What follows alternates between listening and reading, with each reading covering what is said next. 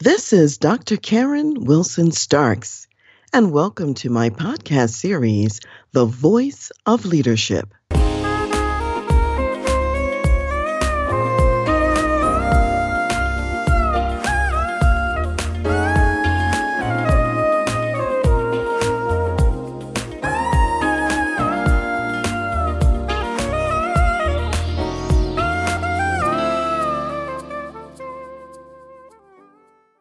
Recently, the Society for Human Resource Managers did an article about working in Europe, and they were highlighting the differences between the US work environment and the European work environment.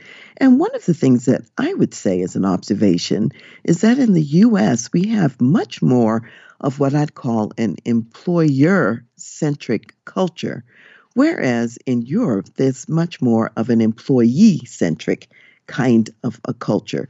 And employees have a lot more rights in some respects than US based employees do. So, one of the countries that was highlighted in this article was Germany.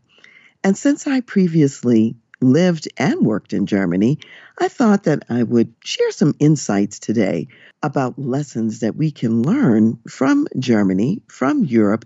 And the reason that we're talking about it is number one, there are a number of global US based companies that actually hire employees in Europe and other places across the globe. So there are some best practices and lessons that can be learned for those entities. And then, secondly, even for just companies operating in the United States, it's useful to think about what we can learn from Europe and specifically from Germany about the value of balance in life and also about partnerships between employers and employees. So, in the country of Germany, workers really have rights and benefits, they have job security, decent salaries, and some permanency most of the time with respect to their work contracts. And if you are employing people in Germany, it's required that you have a written employee contract. You can't just agree to things verbally because that means that you may not be held to those standards if it's just verbal. The German law also reigns supreme. So even if you agree to something in an employee agreement in writing, if it violates a German law, the German law supersedes whatever you may have written in the contract. In addition, if you're hiring, let's say, more than 10 employees in the country, and those people have been working for 6 months or more, if you wanted to terminate one of your employees, you can't just terminate them at will, such as what's possible in Colorado, where I live. You actually have to consult what's called a works council that consists of employees. And these employees have power, and you're not able to terminate that person until that case comes before the work council and it's reviewed, and then you get permission then to terminate that employee. Also, there are times when the state, not just the works council, but the government actually has to approve a dismissal. For example, if a person is pregnant, if they're a young mother, if they're on parental leave, or if they're severely disabled, then it requires also government approval in order to dismiss the person. Now, there are also a number of benefits that German workers have. And I remember this when I was working in Germany for sure. Didn't apply to me as an American person working for an American company. I was actually under the US laws and rules. However, there were many people working in the workplace who were German citizens, and they were under the German rules. So, for example, people get a minimum of 20 days of vacation per year plus holidays. Now, most people that I knew personally, they had a minimum of 6 weeks of vacation. And that's actually more typical. Having 6 weeks of vacation, 20 is just the minimum. In addition to that, German workers receive 6 weeks of sick leave. That's a lot. In addition to your vacation time, you have 6 weeks of sick leave. Also, so far as maternity leave, it is actually not allowed for that person to work 6 weeks prior to delivery. They're supposed to be on maternity leave 6 weeks prior to delivery, and then 8 weeks post delivery of the baby, they're continuing on maternity leave. And if there's special circumstances such as multiple births or premature baby, you get 12 weeks post birth of additional leave. In addition, a worker can only work 8 hours a day. And with special permission, again from the government, and if you have a permit for this, they can be authorized to work up to 10 hours a day. So I really remember very often at a certain hour, maybe 4:30 in the afternoon or whatever, all the German people would leave and they'd be gone. And if there were longer hours to be worked, it would be the American workforce that had to cover those hours because, again, the German workers could not be made to work past an 8-hour day. In addition, you really cannot work them on holidays or on Sundays. So I remember on Sundays, we would walk downtown into the various places in Germany. And it was very popular to go on these Sunday afternoon walks. And if you were down in an open air mall, such as we had in Wiesbaden, where I lived, you would see lots of shops and stores, and about 99% of them would be closed because people did not work on Sundays.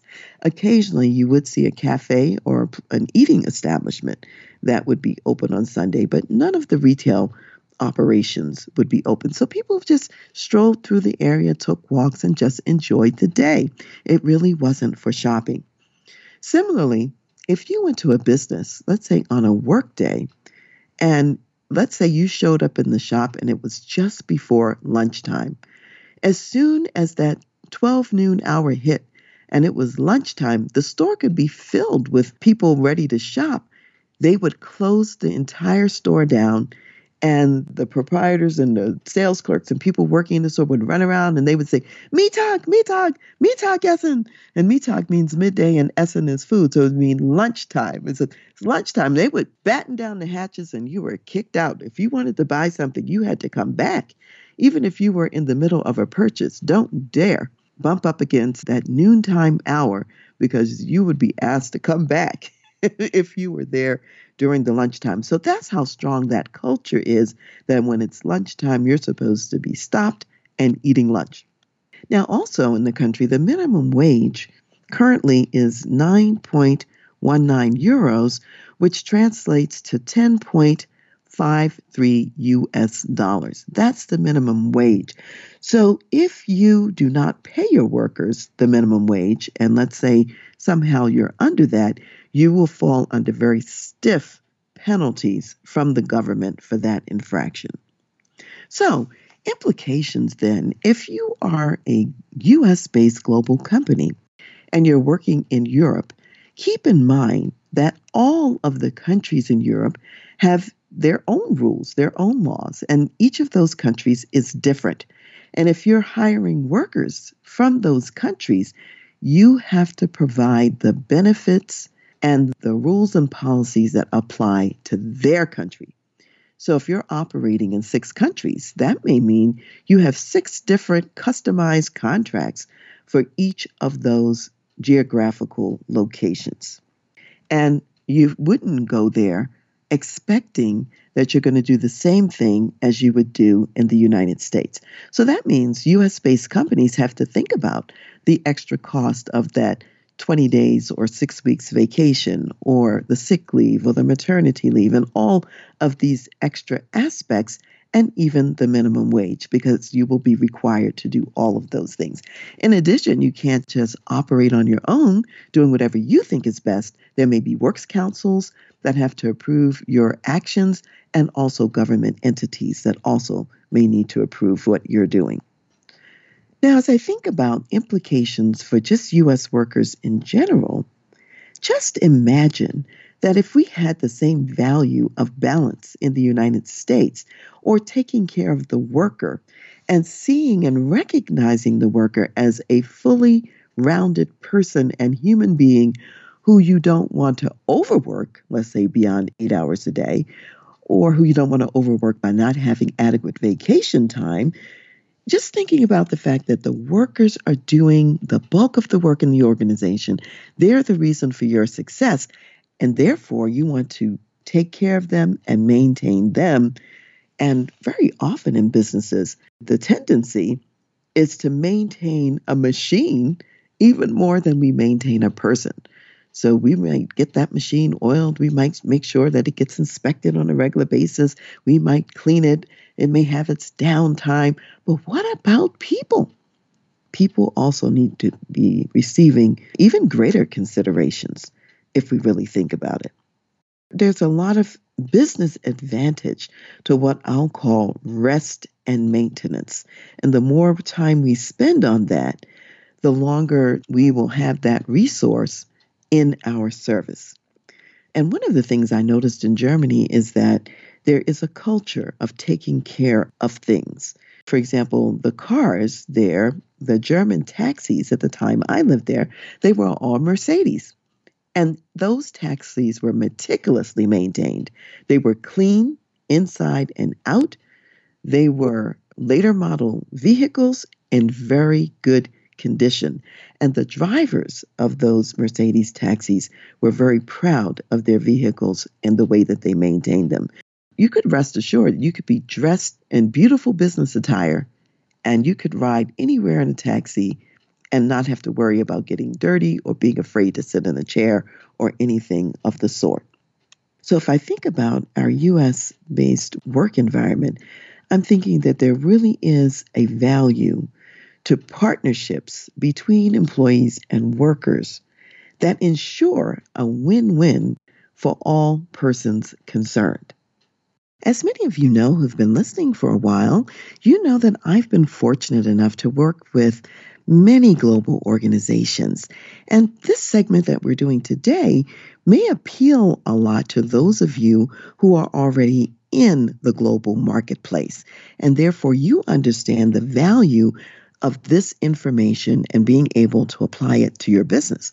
For those of you who are not playing in the global marketplace yet, keep in mind that we are living in a global world, and being aware of these global aspects is still a value add to your business, even if you're working locally in the U.S. And I'm highlighting, in the spirit, I'd say, of learning from others, some of this information that shows some benefits from another culture. And this is not to say that we don't also have wonderful benefits in the United States. Of course we do, and we're always talking about that. And our culture is known as being a very hardworking and innovative culture in its own right. Yet, I'm also encouraging all of us to learn from others along the way. Sometimes we forget that there are best practices in other cultures and countries as well. So since I've spent some time in Germany myself, I wanted to highlight that and let you know what's going on elsewhere. So find something that you can learn from and apply to your business. And join me next time as well, because next time I'm going to be talking about why it's smart to partner with your people. And it's a little bit of a takeoff even from what we're talking about today. So in the spirit of Germany, I'm going to say goodbye in German. Auf Wiedersehen.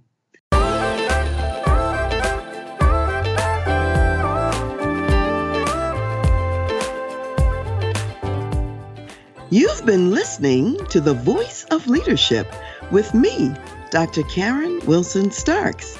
And I want to give a special thanks to jazz saxophonist Ron McMillan for granting us permission to use his gifted music on our show. Thanks for listening, and remember to go to my website, transleadership.com, for more strategies, insights, and leadership resources.